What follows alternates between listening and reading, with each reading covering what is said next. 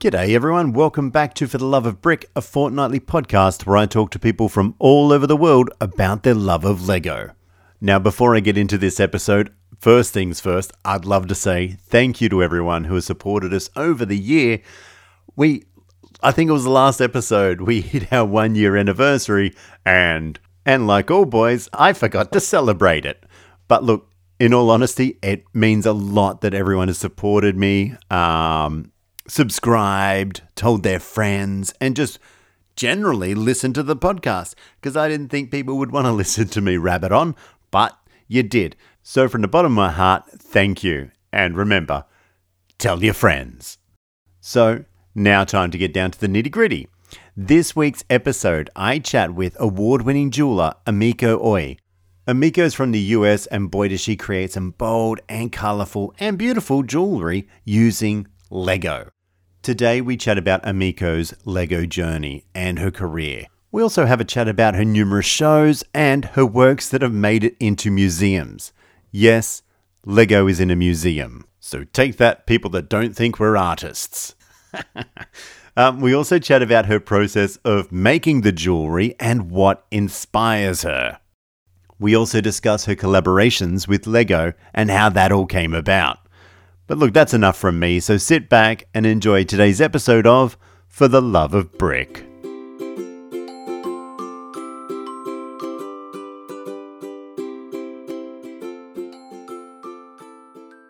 Hello, Emiko. Thanks for coming on my podcast. Thanks for having me, Greg.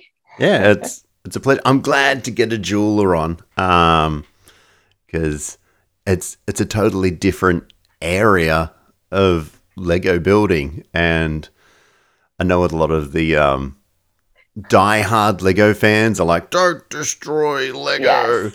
I'm not one of those. Oh, good. You can do whatever you want. You bought it. That's right, exactly. But first off, before I get too deep, can you tell me a little bit about yourself? Yes, so I am in San Francisco, California, and I've been here for 20 some years. So I was born in Cleveland, Ohio, and decided I didn't want to deal with snow ever again, unless I wanted to. So moved out here to San Francisco, and this is my home for sure. And what I love about being here is the jewelry community. There's quite a long history of jewelry making, studio jewelry, going back to modernism in the 50s, and being part of the Metal Arts Guild here. I was very active with that organization and the president and on their board. And we have some pretty important modernist jewelers that come from the Bay Area. So it's just seemed a natural place to grow my business here.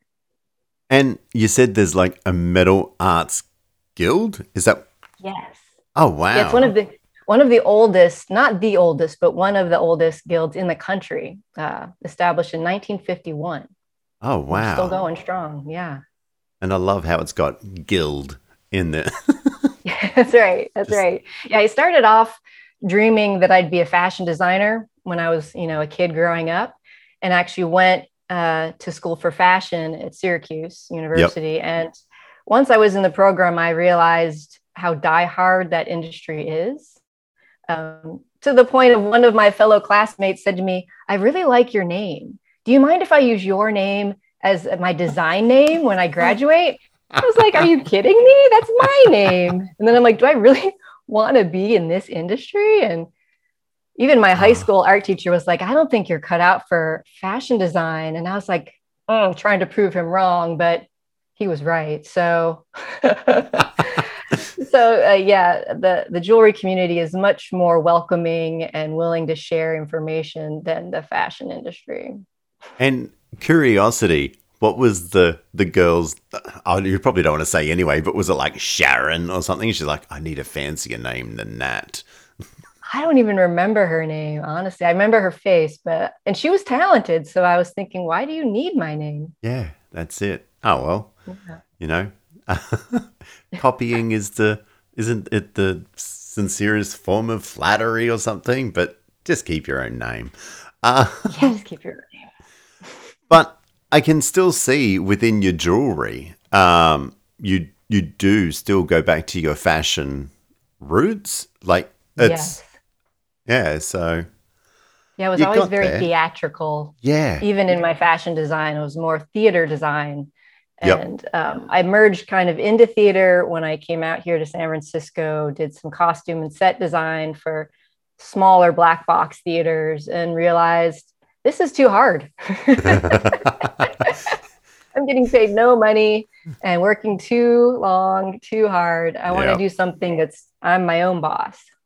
Yeah, and black box theater are basically like community theater and so forth, and little black Right. box. They are what they are. I work in a black box theater, so Ah, yeah, great community, but yeah. you struggle. Oh yeah, yeah. I'm an audio engineer, obviously, uh, All and right. yeah. So that's cool.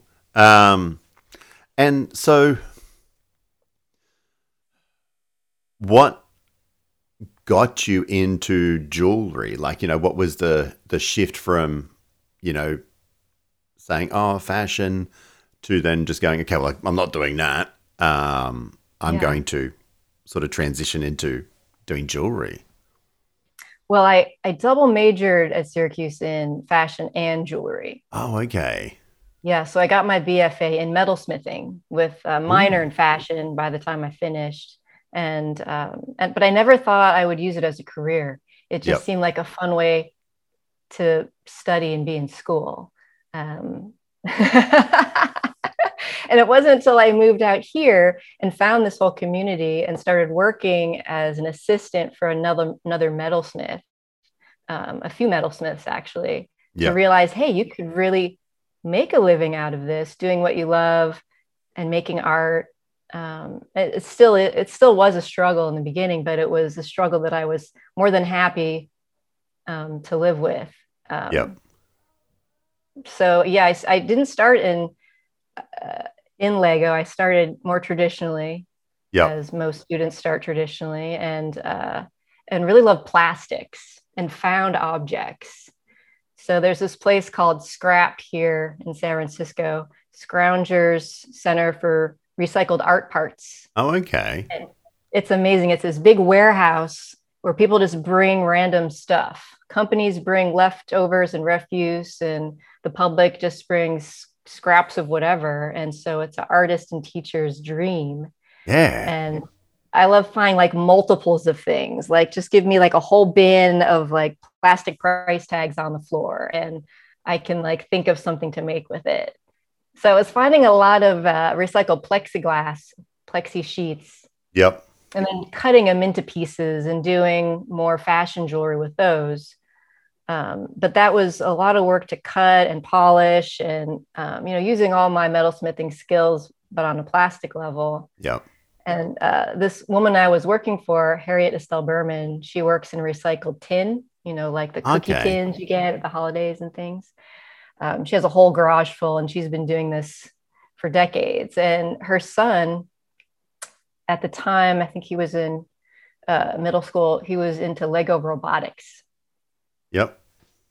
and was really good at it. And so their whole house was just filled to the brim with Lego parts everywhere. And so Harriet says, why don't you just try using Lego as a material instead of having to like make your own pieces all the time for, earrings that aren't gonna, you're not gonna be able to charge that much for as a Yep. fashion piece. And the Lego store had just opened at the mall down the street from her. And then I went in and I was like, oh, the pick a brick wall. Yeah. Like, is this, I'm in a candy store? Where am I? And your wallet's like, no. No. So working with plastic, it's to me, I would think it's not a very forgiving medium, because once you drill a hole or cut Yeah, something, it's exactly. done. You can't weld that back together or melt it Mm-mm, down. Um, this is true. how do you go about sort of, let's say, even planning to do that, or you're just like, Greg, I'm just that skilled. I just do it. What is this? A lot of planning? happy accidents. You just work with it or start over. Yep. Yeah, a lot of starting over and many hours at the polishing machine and the belt sander. Okay, so you can sort of polish it out if you've. Yeah, I guess, yeah. yeah. Not the most environmentally friendly material either, and you have Yeah. to be very cautious and aware of how to protect yourself and your own health. And even like 10, 15 years ago, people weren't so aware of the hazards of like breathing in the dust and the particles. So Yep. I was glad not to go back into that realm. Yep. Okay. So I was about to say, so you were wearing masks before they were cool. Yes. And so, well, that's sort of, I guess, what got you back into using Lego. Did you have Lego yourself when you were little? Okay, so I dug out from my studio the two sets that I got when I was 4 years old, and I was amazed. Thanks, Mum, Dad. This is I know your listeners can't see this, but this is set number 268. It's the family living room set. Nice. From 1978. And then this one I think is so great. This was when I was born, this set was made. This is set number 105 before minifigs, I believe, in 1974. So yeah. My uncle got these for me for Christmas. And, I wasn't really old enough technically to have them, Yep. but I was a good kid. I didn't eat and swallow stuff. So I was about to say. that was, yeah. They're still in their boxes. Like, as in, obviously played with, but you've still got and they're looking good, Nick. Wow. Yeah, not too bad. Not too bad. So I thought I better just keep them as they are.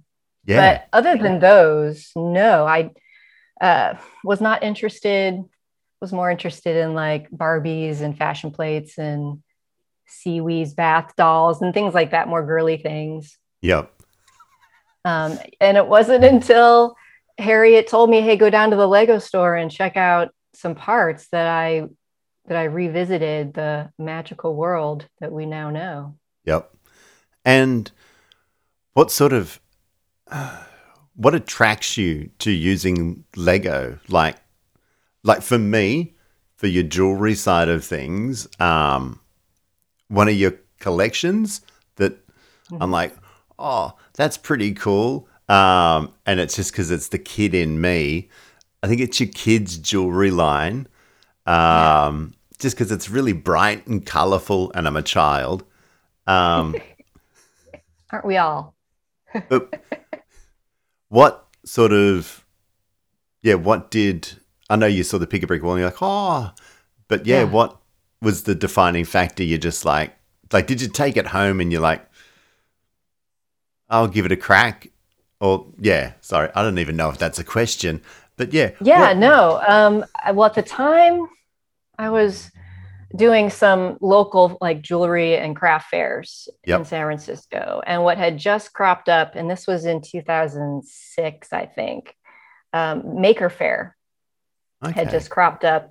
And they were originated here in San Mateo and grew to be more international as the years went on. And so I was just tinkering around and just made some bracelets, real rudimentary, just to test the market using that stuff from the Pick a Brick Wall. And I was fascinated at people's reactions. Yep. They were so intrigued because it was Lego, if they knew it was Lego, and some people didn't. They just loved the colors and the versatility and that you could wear it, you could wear it washing the car if you wanted to, you didn't have to be precious about it. Yep.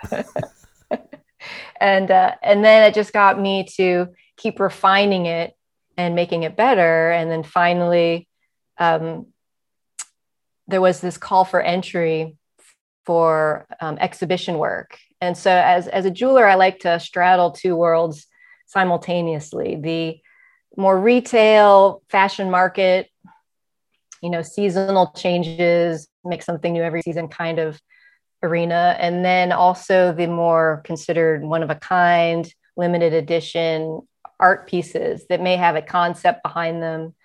You may not wear them all the time. Some people may not wear them at all and rather just display them. Yeah. These pieces go to like galleries and museums. And so I like to straddle both worlds so that I don't ever get pigeonholed into one, trade or another, and always keep them guessing. And the work informs each other. So that the fashion work sometimes inspires the bigger work and vice versa.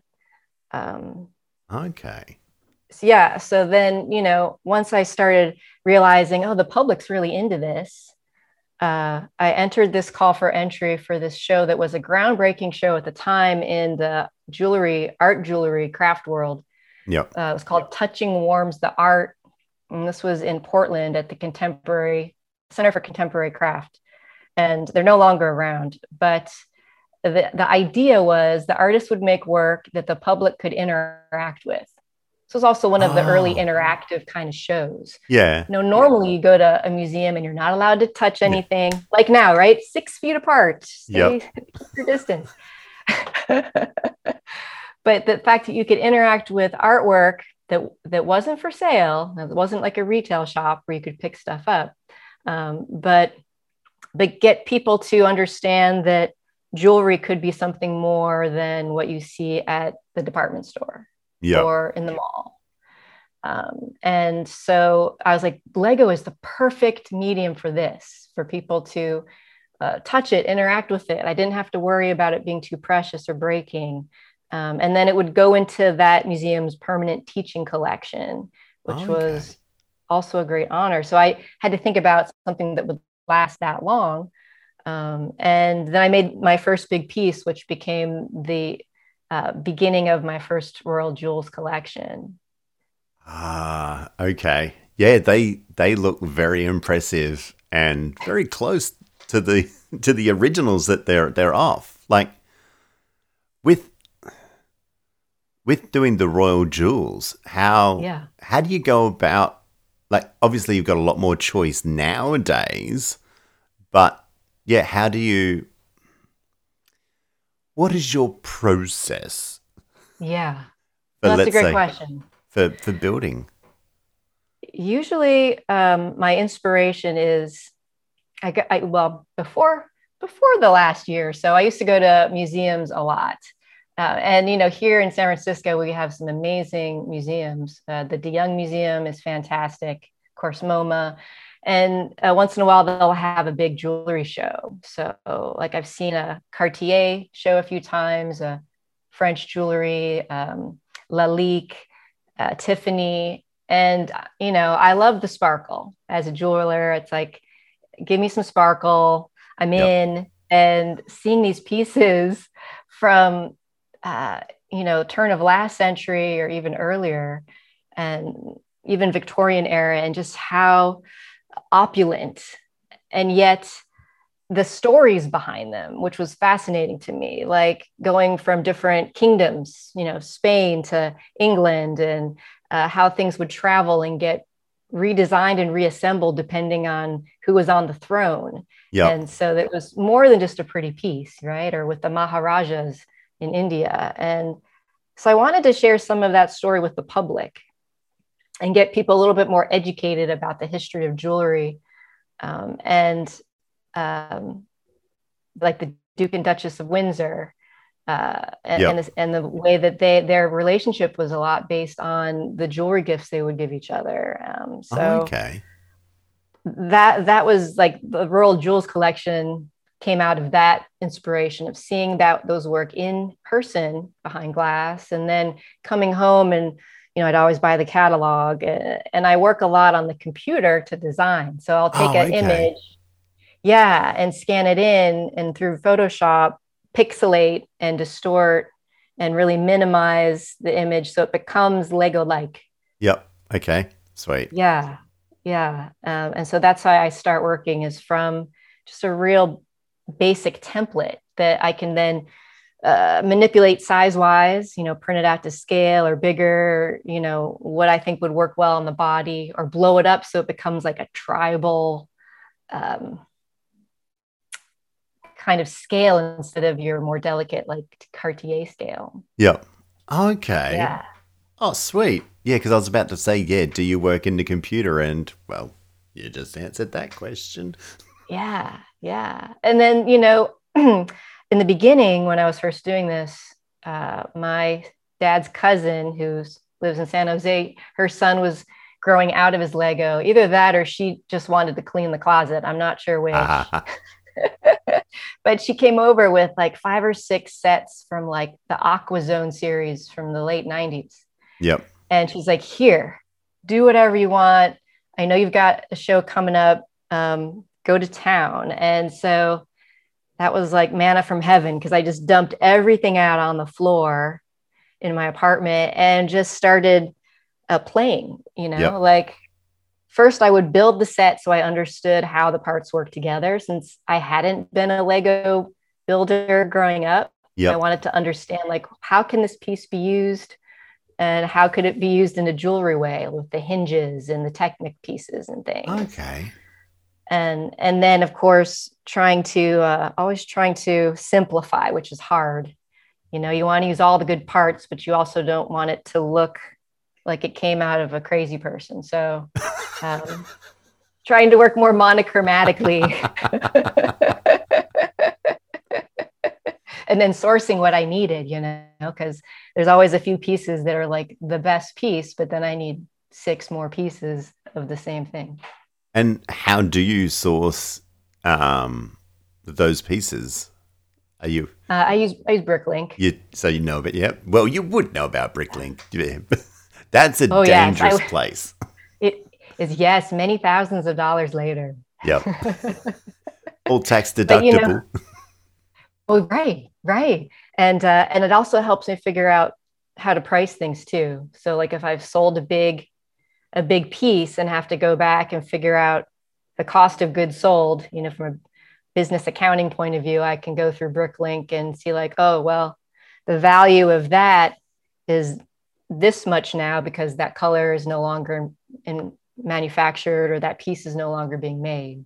Yep. Supply and demand. Yeah, it's pricey. Um, and do you still do market stalls and stuff? Or you're like, nah, well, actually, you probably don't because of COVID. Yeah, no, that's true. I had that at the height, I was doing craft shows like around from 2010 until 2016 or so. Okay. So I was doing juried shows like the American Craft Council show, the Smithsonian show in DC, and then a few select smaller museum and galleries here in the Bay Area. So I didn't do the big circuit like I know some craftsmen do the whole, you know, West Coast or they spend all their time on the road. But Yeah. that wasn't the way that worked for me because I'm also doing wholesale with galleries and museum shops so that I don't have to leave the house. Yeah. Sweet. Um, Yeah. Now, you also said that the jewelry community is very friendly and welcoming and so forth. What Yeah. what did everyone do when you started using Lego? Like, what sort of was it like, oh, you're using a kid's toy? Or was it like you're using Lego? Wow. Yeah. Well, the craft field was that second, like, ooh, how cool is that? And at the time, there weren't really that many people using it. Uh, and there's no one that's using it quite like I'm using it. So Yeah. I'm lucky for that I was sort of at the forefront of that. And at the time when I was starting making jewelry in the late 90s, alternative materials was just starting to kind of hit the public eye and people weren't really sure what to think about it. But then with like the DIY explosion in like the early aughts and Etsy and all these other places that were encouraging and being more accepting of people using alternative materials, then it became like the hot thing. And what I learned early on that would be advice I'd give anyone is taking really amazing editorial pictures of your work is the way for people to know about you. And I got amazing press I didn't have to pay for because I shot all my own work, Yep. and the press just picked it up. So it just took off that way. Yeah, that's the thing. It's like, you do the work for them, they will pick it up. Taking good pictures is, well, it's a must, especially nowadays. And it's so easy to do as well. Like, yeah. Yeah, especially now because our phones are so much better equipped to take amazing pictures. Yeah, that's it exactly. And Yeah. so we talked a little bit about inspiration before, but let's go for when you are doing your exhibitions. Because do you exhibit by yourself nowadays? Do you do your own exhibitions, or are you usually tied in with other people, or It's a mix. it's a mix? Yep. I recently had a solo show right before 2020, thank God, before Corona hit. I had a Yep. show in Cincinnati at Ombre Gallery, and we traveled it to New York City for New York City Jewelry Week, Oh, which nice. was fantastic. It was the third year, the third year of Jewelry Week, and great exposure. And just to say you had your solo show in New York City is like every artist's dream, right? Yep. But that's a rare thing to have solo shows all the time. So usually you're in a group show. It's based on a theme, and most of the time, it's for me, it's around alternative materials. Yep. So, like for instance, um, I was down in New Zealand in 3 years ago, almost exactly to the Yep. day, down in New Zealand in Wellington for the Dowse Museum had a show called The Language of Things. Oh, okay. Yeah, and then there was a handful of US artists that were involved, but my work luckily was able to go and be in part of that show. And so that's just wonderful because then you're getting even more exposure Yeah. internationally. And Well, Lego's the international language. well, that's it. And New Zealand. It's so lovely in New Zealand. Ah, if only we could all retire there. About to say Wellington. That's sort of very San Francisco weather, is it? Because it's very sort of bit Yes. rainy. It's like Melbourne. It's a bit rainy. It's a bit cold. Yeah, yeah, and of course we were there in fall, right? Because it's fall now. Well, April, fall-ish for you over there, Yeah. right? Yeah, Yeah. sort of. Yeah, it's not hot. Yeah. We're getting winter. Yeah. It's getting cold and wet. So we were very familiar with the weather. Yeah. You like this? We're back home. Um, Yeah. to me, I've never known about jewelry exhibitions. Like, it's not the world I live in. Yeah. Um, and yeah, I was really surprised that that is a thing. Um, Yeah. for doing your solo show, because that would have Yeah. been a big leap. What was the sort of driving factor for that, and how do you prepare to do your own show? Like, what's the sort of lead up time and Well, it all just depends on who's hosting it and how you got there. So, like yep, for my first show in 2008, that came off the heels of me doing that first big piece for Portland yep, um, Museum of Craft and Design here in San Francisco. Heard about that show, saw my work, saw that I was local, and said, "Hey, we'd love to give you a solo show in October, and this is like April or something. Can you do it?" And I was like, well, yes, I'll say yes to a solo show, but oh my goodness, I need to make a huge body of work in like 5 months or something. yep. So that's when you like go in your own personal lockdown and don't do anything else except create and make in a frenzy. Not the ideal way to create, but I was younger then, and sleeping 4 hours a night was a normal thing. So Yep. I didn't have much time to prepare, but I think most artists would agree that deadlines do help Yeah. get it done. Yes, Yeah. it does. You got something to work towards. Ah, Right. And then my purpose really with that show was to educate the public. People like, you were saying, I didn't realize that, these art jewelry shows are a thing. And yeah, it is kind of a small circle because you don't often see, or you didn't often see jewelry even represented in the major museums. Yep. Until even more recently, like the New York Metropolitan Museum of Art just acquired quite a large collection a few years ago, and then started showing it to the public, so people are aware of, hey, this is a whole other realm of art and craft that has its place and importance in the world of art. So that was my idea, is that use Lego as the stepping stone for people to come in, dip their toe in and realize, hey, this is a thing, right? And jewelry can be anything, and it can be fun and it can be empowering. And so for my show, similarly, I had people able to try the work on. And then this was before, smartphones had the capability they did.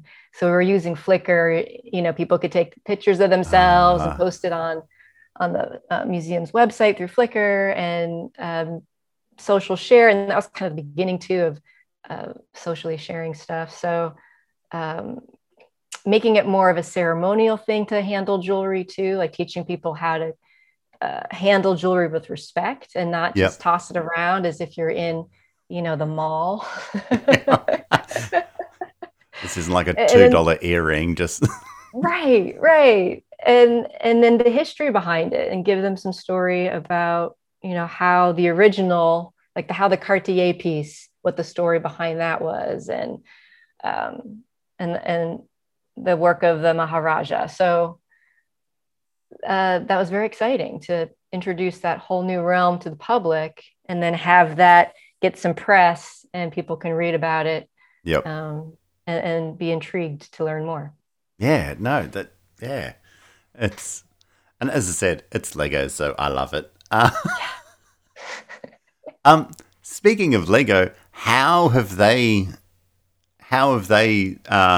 reacted? Like, how has it been working with Lego? Like, have you run into any problems, or have they been like, oh, this is the best thing since Lego? I am lucky that I chose a product that's company is so welcoming with open arms to the people that purchase their product. Had I chose Disney or Mattel or any other company, those artists really have to be careful, and they get their lawyers writing letters, like cease and desist letters. So really? I am lucky in that Lego doesn't do that, first of all, and that they've been very welcoming to me. And we've had a few years of collaborations and interactions that have just been lovely. And you have been collaborating with them, or like we've done some. Yeah. So are you allowed to speak about that? Yes, I'm allowed to speak. I know some things you can't speak about. It was back in 2016. I was in LA for a show that one of my Maharaja's 6th necklace had been acquired by the Los Angeles County Museum of Art through a collector's donation. Oh, nice. And was the show called Beyond Bling. Yep. Nice. And so because we were in LA, we went to the opening, we went to dinner after, and I was wearing a huge piece of mine that I normally don't wear a big exhibition piece to a restaurant, but I'm like, it's the opening, I'm in LA, let's do it up. And we went to this little Italian restaurant, sat down. The people next to me looked over and they're like, don't want to disturb you, but is that Lego you're wearing? And it turns out it was the director of Lego Friends. Oh, okay. And her creative manager. Oh, and wow. They were there for a video shoot of this girl band called L2M, who were at the time the voices of Lego Friends. So those girls were voicing the animated characters. Yep. And they were shooting a music video in LA that weekend. and they didn't have any jewelry. Like their jewelry person fell through, and they said, "Hey, do you have jewelry? Do you want to come tomorrow to the shoot and outfit the girls?" I was like, "Yes, yes, thank you." Oh my God. And Yeah. so that started the relationship. And we went to the shoot. The girls wore the work. It's in the video. Um, and at the time, I don't remember who I was talking to, but one of the big wigs up there in that department, I think he was running some of the video department in Lego, and said, "You could not have planned this Yeah. kind of meeting. Even Yeah. if you had wanted to do it, you couldn't have gotten in. So the way you got in is how you got in." Yeah. That's like, what are the chances? Yeah, what are the chances, right? And they're so just the loveliest people. And then later that next year, no, later that year, they said, "Hey, if you're ever in Denmark," and we're going to be in Europe, in Sweden. So I'm like, let's make a side trip to Denmark because we have contacts now. Yeah. And we met up with Philip, and he gave us a special tour. This was while Lego House was just almost being finished. Yep. So it was the summer of 2017. So, we got to watch it finish being built, and got the private VIP treatment. And then later that fall, they flew me out to our house to do a couple of video collaborations for Lego Friends. Oh, sweet. Yeah. Nice. And Yeah. and that piece of jewelry you were wearing that night, it is in a glass cabinet, and you pray to it every night, and you're like, thank you. I should, though, right? Yes. No, I still own that piece. I should hold on to it. Yes. That will be in a museum one day. The piece that, yeah, it's a lucky piece. I'll say that, because that is some real good timing. You would have got there in the end, but what was I going to say? And so with Lego, because now they've obviously came out with dots.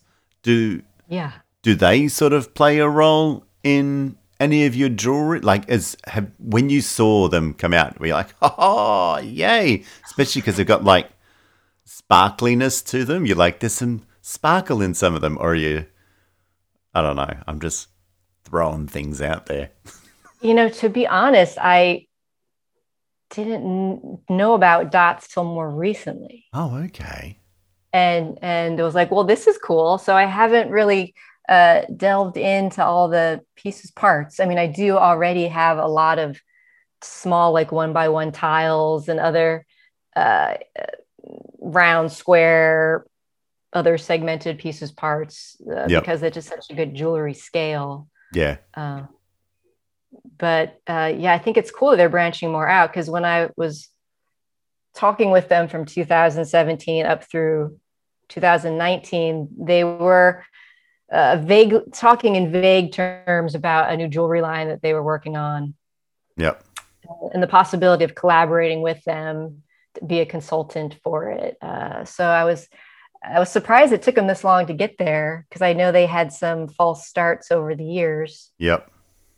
And I think just false starts in general, trying to figure out the female market, honestly. Yeah. Bunch of boys thinking, no. And with your exhibitions, for a noob like me, what should people expect when they go to even a jewelry exhibition? What are we looking for? I guess it depends on if you're looking just to enjoy the artwork, or if you're looking to collect, because there's definitely a whole niche of people. And I'm part of this group, Art Jewelry Collectors. So there's a group called the Art Jewelry Forum that was based of Collectors International, that instead of collecting paintings or sculpture, they'll collect art jewelry. Oh, okay. It's like miniature sculptures, right? So especially for those people who don't have much space to to have a lot of artwork. You can have, like almost like mini paintings or mini sculptures in a smaller area, and get creative about how you display it. And it's not like you can wear a painting out to, to dinner. So it becomes more of like a conversation piece, a conversation starter, a way that people express themselves as, this is who I am or what I stand for. Because there's some pieces that are more narrative, that have a story. Yep. And some that are just strictly more abstract for the visual, or even the use of materials and the mastery of the materials. So there's a whole range, but what's great is that there's something for everybody because the field is so vast. Yep. We don't snub our noses at anything in this field. And have you seen your jewelry in the wild? Like, have you been walking down the street like, aha? A few times, yes, but usually it's in places where there's a lot of other jewelers and artists gathering, right? So they'll be like at our Society of North American Goldsmiths conferences or Art Jewelry Forum field trips or gatherings. But what has happened to me is that I'll be wearing a piece of my own and going into a place, and this is all over the world, and people will recognize me. They're like, you're that Lego jeweler. Like they might not know my name, but they'll know me as the Lego jeweler. And because I worked with this Art Jewelry Forum International group, people, one of the years I was chosen as the artist to make the pin for the membership. So I had to make 500 pins that went out to the membership. And it was great because it was a small piece and it was a magnetic back. And I gave them extra pieces to put on top. So using some wedges and slopes to be a little bit more three-dimensional, feel more, I don't know, broachy, like I guess. And that was so super unusual to have an interactive piece that people could play with. So I definitely got attention, and I like that it's my international calling card now. Yeah. And they had to build it themselves, so half the work done. Right, exactly. Do you have a staff? Or did you before COVID have a staff of, because that's a lot of work. Yeah, that project got the fire under my butt going to get an assistant and have more of a regular assistant at the time. So through Academy of Art College, which is local here, there's always students that want, internships, or they just want some extra side work, or once they graduate, they're like, oh, I want to work for somebody. So I was lucky for like 3 years. I had steady assistants coming, like 3 times a week.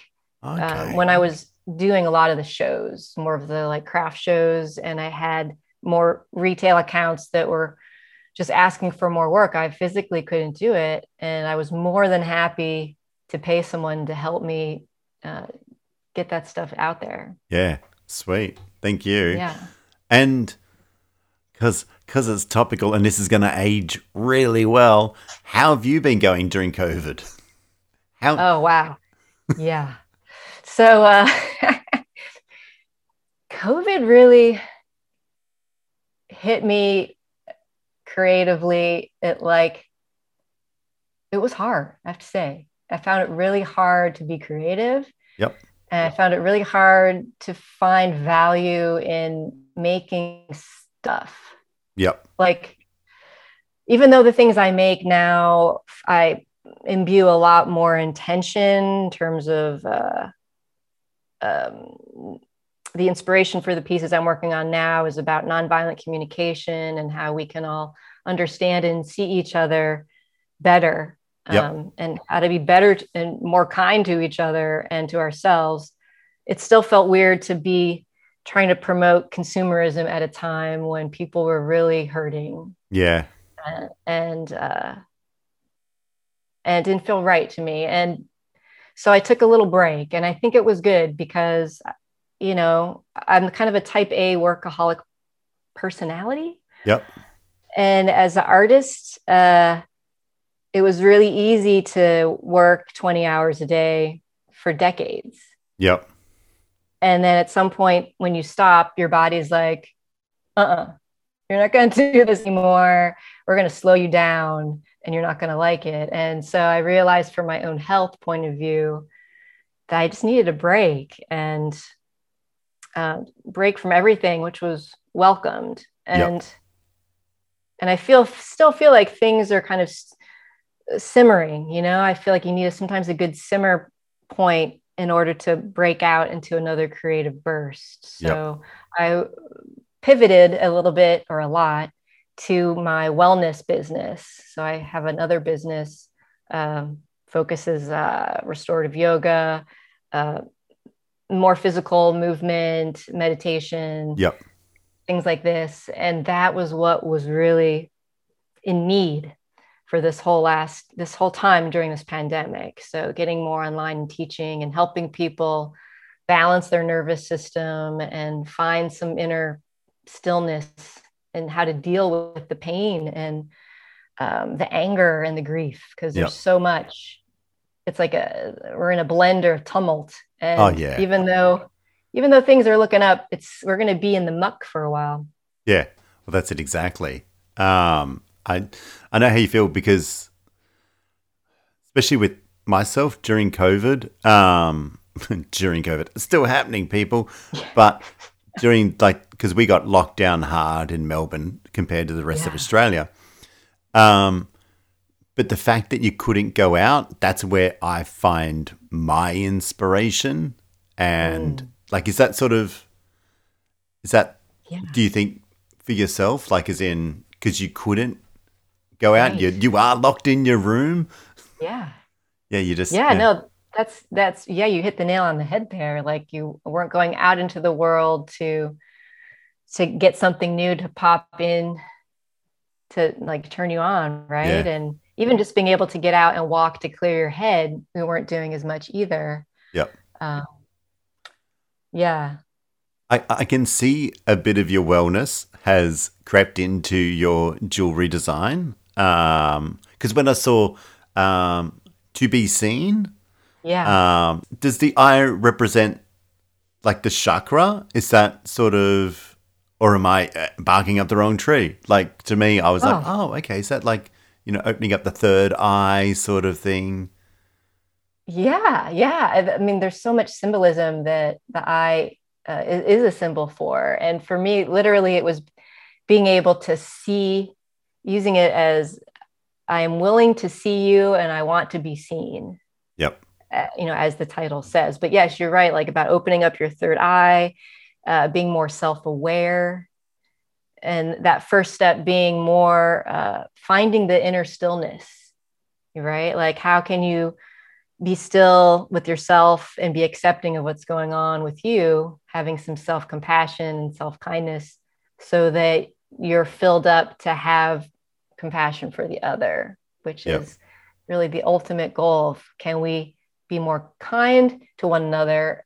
Or if we can't, because we're feeling like, I can't agree with this person, how can we come to an understanding of what their needs are? Bottom line, right? We all have the same basic needs, and to recognize that would be a nice first step to come together in a time when there's so much division that is now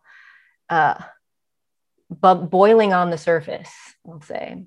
Yeah, it is big time. And for the people that don't know, and I'm going to get you to explain it better than me in a second, but the To Be Seen, your exhibition they are sculptures, or jewelry of the eye, basically, but in different forms. Am I correct, or you're wrong? No, you're correct. It's a mix, and you can see back here, there's some back here. So it's a range of scale. So this was the first time I was playing with LED lighting. Oh, because as you often hear with translucent plates, people say, "Oh, does that light up?" Yeah. For years, I would hear that, and I wanted to be able to say, "Yeah, it does." So that was the goal, is to like, I made this huge, well, by huge for me, huge is like 24 inches, so 2 feet. Sorry, I can't convert to the meters right now, but Someone for us will. in the US, 2 feet by like 15 inches or so. So a Okay. pretty big eye that was my eye, three-dimensionally, brought it out with layers of some reflective plex, and then the top layers being a very three-dimensional Lego plates and bricks, especially for the eyelashes. And then my husband, he's the tech and LED electrical maestro. So Yep. he programmed and made the lighting part of it work so that the iris, which is all translucent parts, plates, bricks, that like cycles through some colors and is a mesmerizing effect. So that is a very big sculptural piece where I wanted people to be able to see themselves in the reflection of the white of the eye, and then also watch the iris and get in a meditative state. Oh, sick. Yeah. And I really enjoyed that process. Like, collaborating with my husband was wonderful, as well as making something really big that I didn't have to think about the wearability of it. Yeah. Yep. Yeah. No, I like it. Yeah, because when and, I and saw it, then it was. Oh, continue. people Sorry. love that the best. That about on the show, people were most drawn to that piece, I think, because of the scale, and it was lit, and it was something they hadn't seen before. And there's so much technology now that can make it easier to use lights on a smaller scale, smaller battery packs, smaller power packs and everything. So definitely inspired by doing more of those. But then also in the show, there's medium size, which I'll call, maybe like 6 inches by 4 or 5 inches, and convertible wearable piece to be either like a necklace or a big pin or brooch, or, hang it on the wall. Like, I've got 2 of these hanging on the wall behind me. And then down to really small, that are smaller, more what people think of jewelry scale, like 1 inch by half an inch or something, pins and necklaces and things, so that at any point someone can relate to this piece. Good. Oh, nice. And with your jewelry making, you still do a lot of metal smithing and so forth in there? Like, because we have to stick it together somehow. Right. Yeah. You got to make it work and wearable so it doesn't fall apart. So I do still do some silversmithing work. Silversmithing. Yep. Yeah. And some work with recycled tin, since that's my background from working for Harriet for 10 years. So I like to combine mixed media. And, over the years, I figured out how to make things a little bit more long lasting or more archival from a museum point of view. Yep. Because that's something to think about too. Like, you don't want to have a museum acquire a piece and then 5 years later or 10 years later, have them call you up and be like, can you come put this thing back together? You don't want that.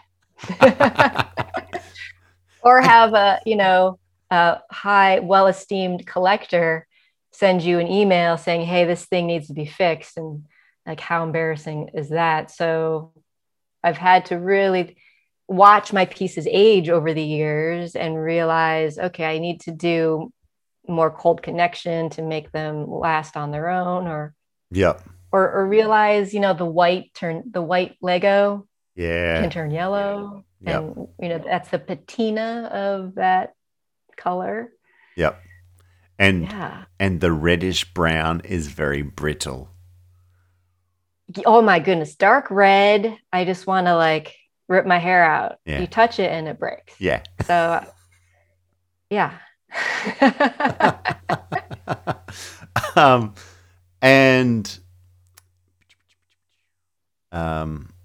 How do you go about cutting into Lego? Let's say that, like, as in even drilling into it, because it is not a cheap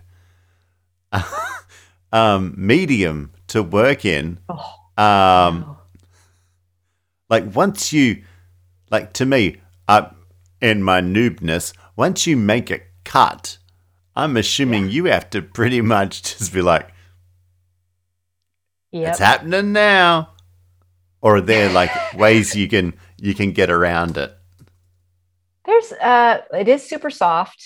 The ABS plastic is forgiving in that you can drill really easily into it without hurting your hand or it, like, you know, unless you have the reddish brown or the dark red, which will crack in front of your face. But cutting it works similar to my plastic skills from back in the day, just taking certain files and smoothing it out and kind of, you know, fixing it that way if you've made a false cut.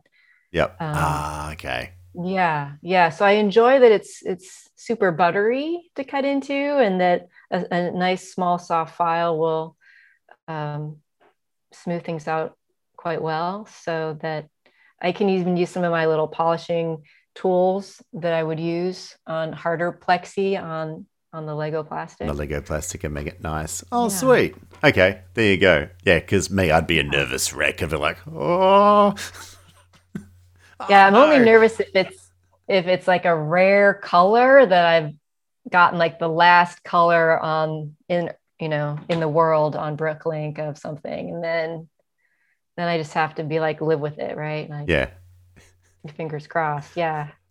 I meant to do that cut. I meant to do that. That is now how it's going to be. I'm an artist. I'm just rolling with it.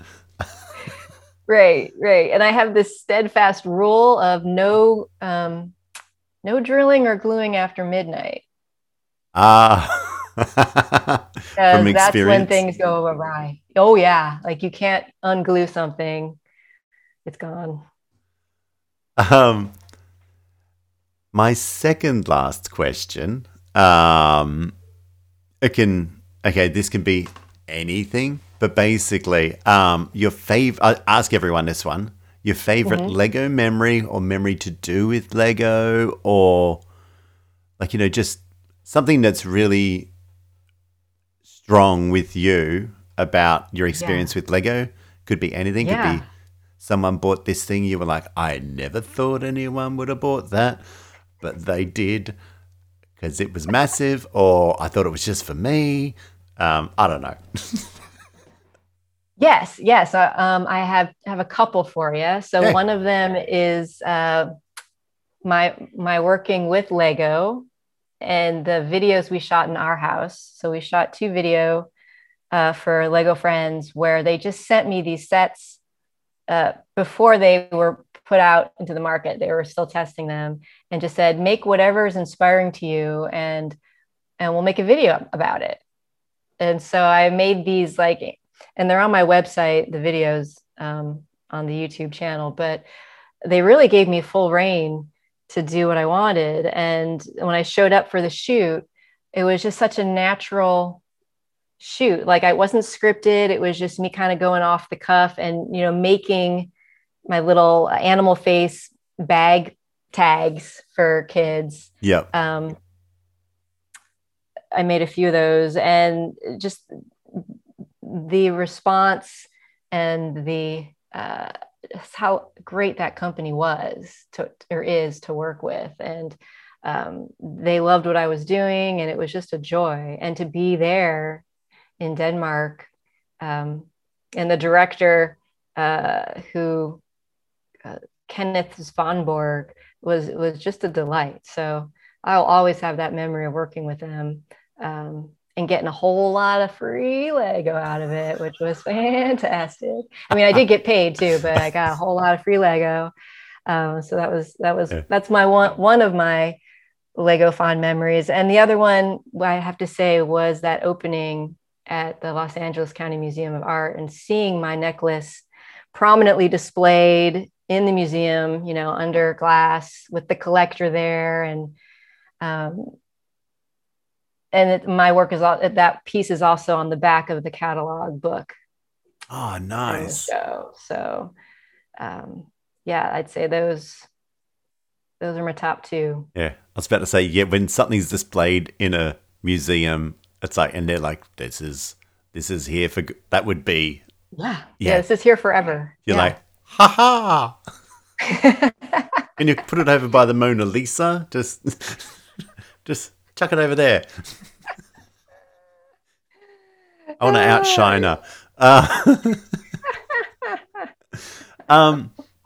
And I lied when I said last question, because I don't think I've said this one yet. Are there any plans, obviously when we get better with COVID, to take your exhibitions on the road? Or is it, I don't know. Are there plans? What are the plans for Amico? Yes. There. Then this was postponed. This was supposed to have happened last summer, but it's happening. So, the plan is for it to happen next summer, next June in Portland.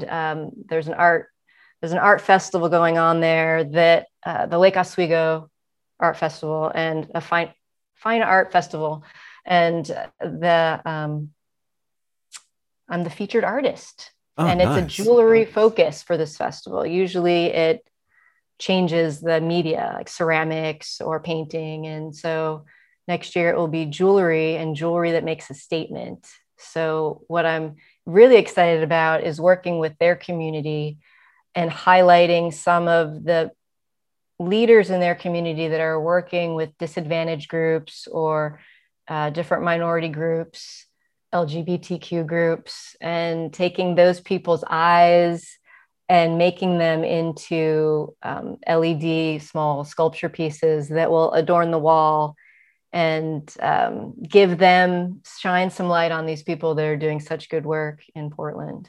Oh, lovely. Well, that sounds awesome. I'll have to make a trip to Portland. Yes. When we're allowed out of the country. And last question, how can people find you? What are your socials? Yes. So my website is Emiko O Rewear. So my name, Emiko O, and then REWARE.com.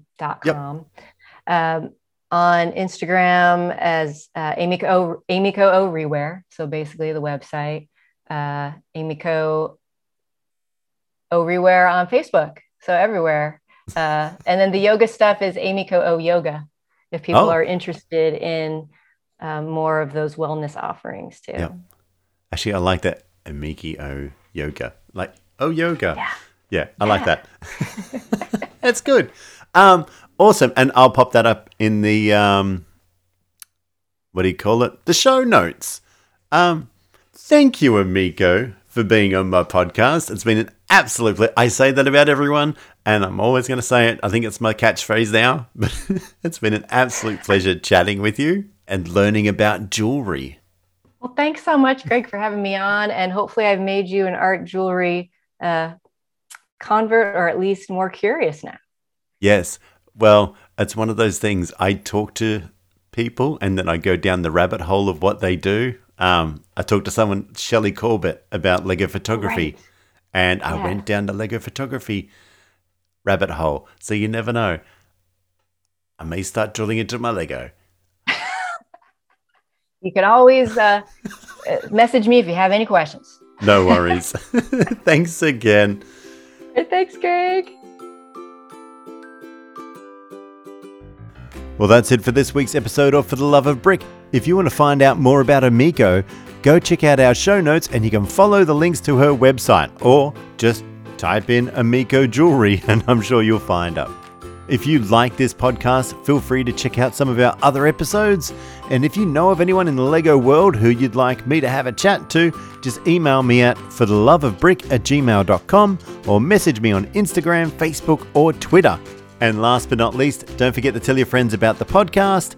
Go and leave a review, a subscribe, a like, whatever. It all helps. Until next time, see you later.